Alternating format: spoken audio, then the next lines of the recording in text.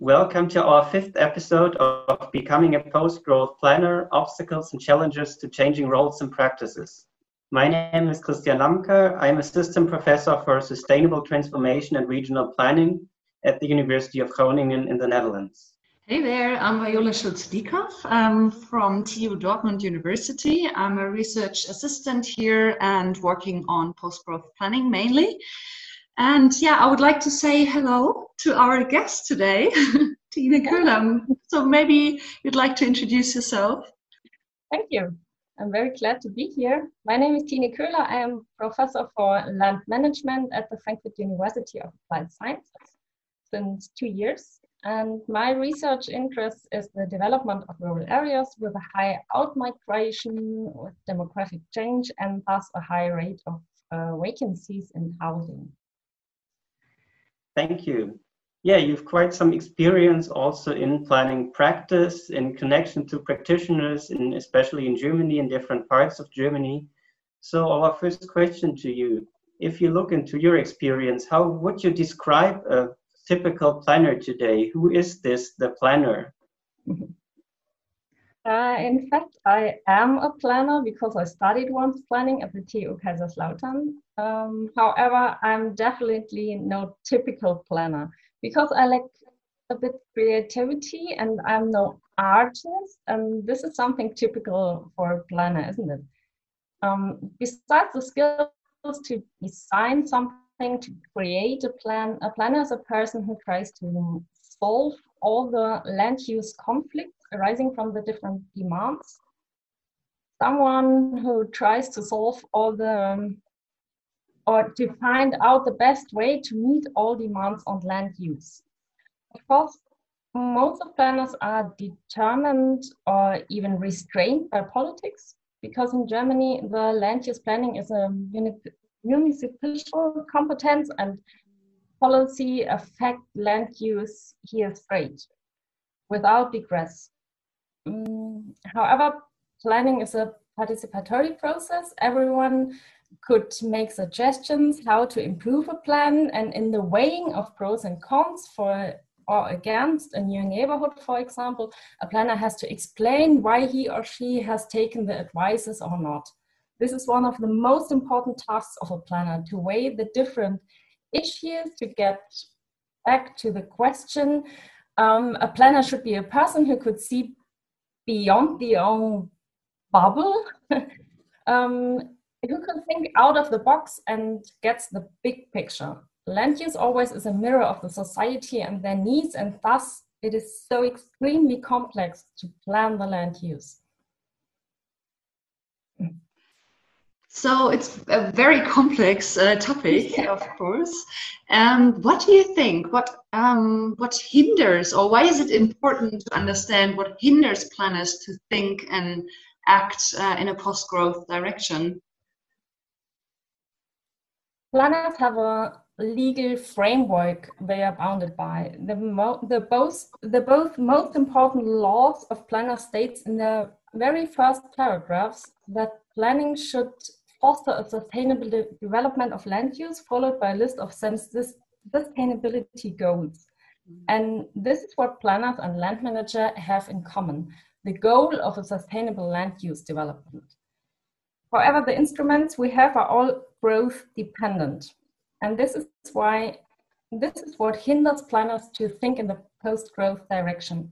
For example, when developing a new neighborhood, the value of the land increases. Yet the zoning plan already causes a first increase, and as soon as the roads have been built, the value per square meter land is at least 100 times the value of agricultural land. The local authority is allowed to retain a huge share of this increase. This is the principle called value capture or value capturing, and it is a principle one can find all over the world.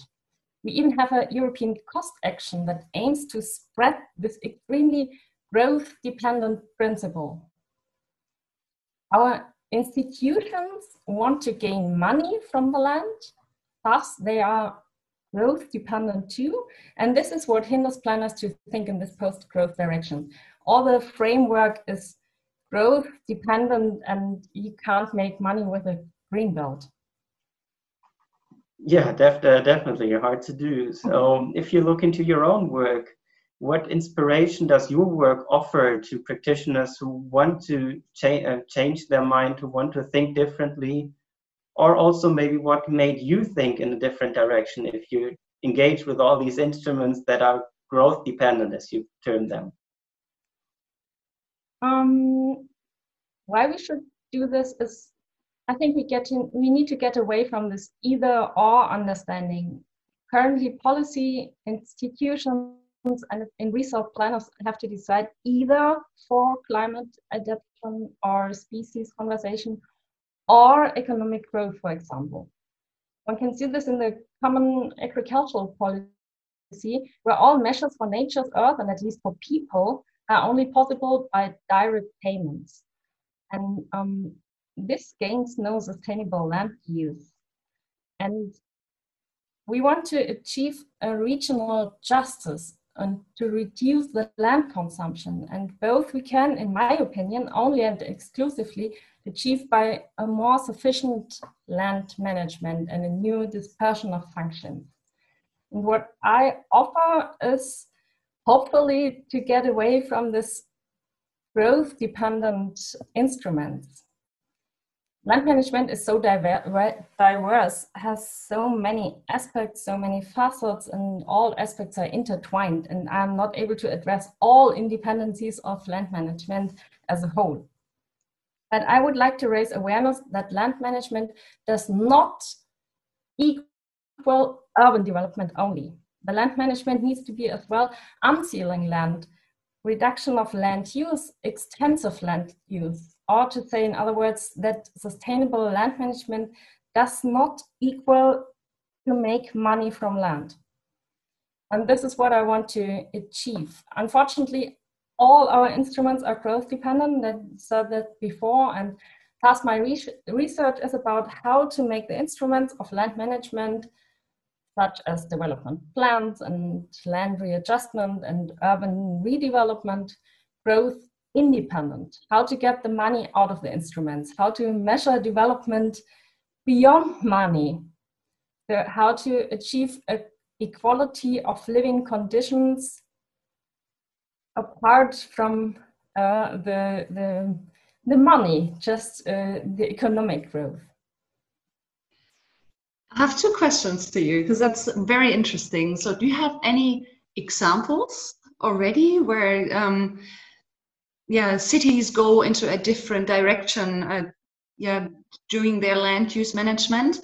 But also, if you speak about your idea of doing it differently, what kind of feedback do you get from diverse actors of land use management?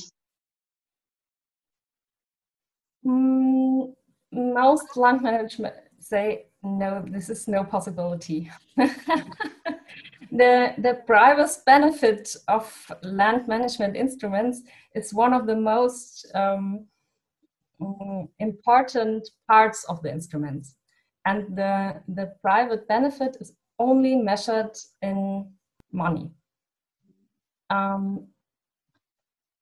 But in my home country, in my hometown, it's not a town. They try to establish land management and planning beyond growth. They want to measure the life or the conditions of life in a new index. And they try to break this vicious circle of reurbanization and the loss of people in the rural area. They just try to get back people in their area, and they try to say goodbye to Christella's central place theory. This is not easy, because this is the framework of our planning in Germany. When we just try to get away from this central place theory, because in my opinion, we should have a real community and Yeah, short supply chains, and just to get back to really to rural areas. Why do you think is Cristallo's concept a bit oriented backwards or not really helping us out right now? Because it concentrates all functions in the urban areas and make rural areas dependent from the jobs offered in the urban areas. And this raises also commuters or people just move to the cities. And on the other hand, it raises the share of or the value of land in the urban areas. The rents are very high, pollutants and noise in the cities are extremely raising. So I guess we should divide the functions again, more spread in the area. So what would you say is really, are rural areas maybe really good to try practicing different alternatives, practicing new instruments and going towards post-growth? Yeah, I think so. Because the communities are small, people know each other, they could have a better local economy. The participation is easier because there are less people. And this is why I think rural areas could be an example to test post-growth planning.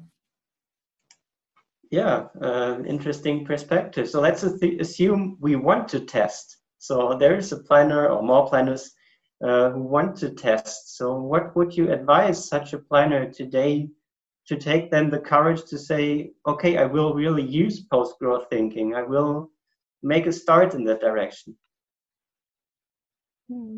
I believe that planners alone cannot overcome the growth dependency of planning instruments. Planning is a very participatory process that should actually be conducted from within society. There are countless participation formats, and these should be used to establish the idea of postal growth in planning. I think there are so many civil society movements that want to improve the world. And planners should use these forces to establish post-growth planning from below. So just bottom up from within society. Or to put it in terms of multi-level perspective, by involving civil society movements more, post-growth planning could move from this niche, from this small part, to the landscape to spread. It would be possible, for example, to invite specific groups that operate solidarity-based agriculture or climate activists to participate in planning process, to broaden the view of the other participants. Sorry. Many people have never heard of postal growth, and it is in many ways a very academic concept. But if planners manage to integrate this concept more into everyday procedures by mobilizing civil society forces, this could change, in my opinion.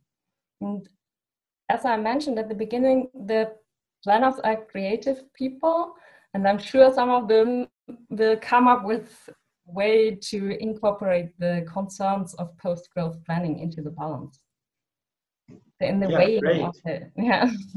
So what does it mean more in particular for the skills that planners need?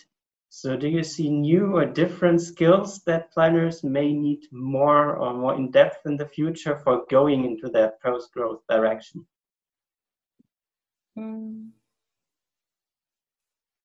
Maybe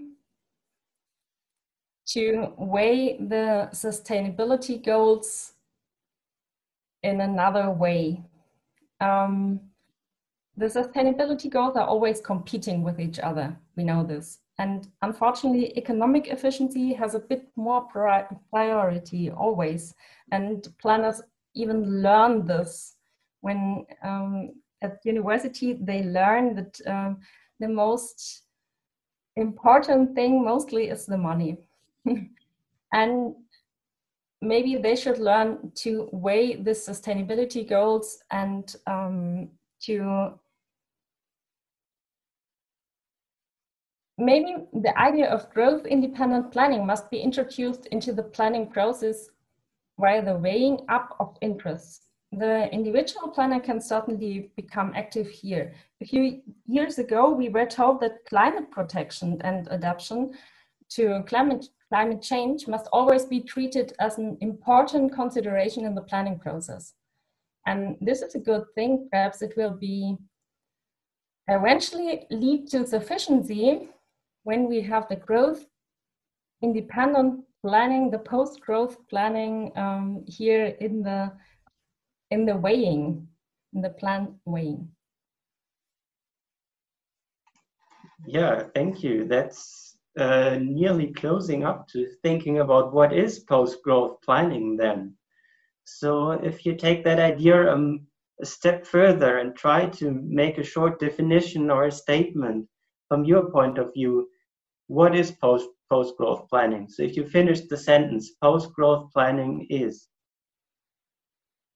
Post-growth planning is, in my opinion, the only way to get closer to a sustainable land use and a sustainable land development, and it is an important part of a post-growth society. Thank you. An urgent call to link sustainability or a strong sustainability to post-growth. You've also explained that post-growth is partly already there, maybe it's our sustainability goals, and that we need the skills to readdress them, especially the non-balanced part apart from economic growth. So thanks for this perspective, and the rural parts. So not only about cities, but all that's in between the central places. Yeah, thank you very much, Tine. And it's very good to know that there's people teaching like you. And I think that's a very good thing to give some young students, because I think they're very eager to learn post-growth planning and different perspectives. So thank you very much. I just had a bachelor thesis about this, and indeed it was someone from the urban agglomeration of Frankfurt. And she was just astonished that rural areas could be worth living. Yeah, I shared the same experience with some students in Groningen. Also, many rural areas around that are really, really nice. So, thanks again for joining us today. Thank you. Thank you. Thank you.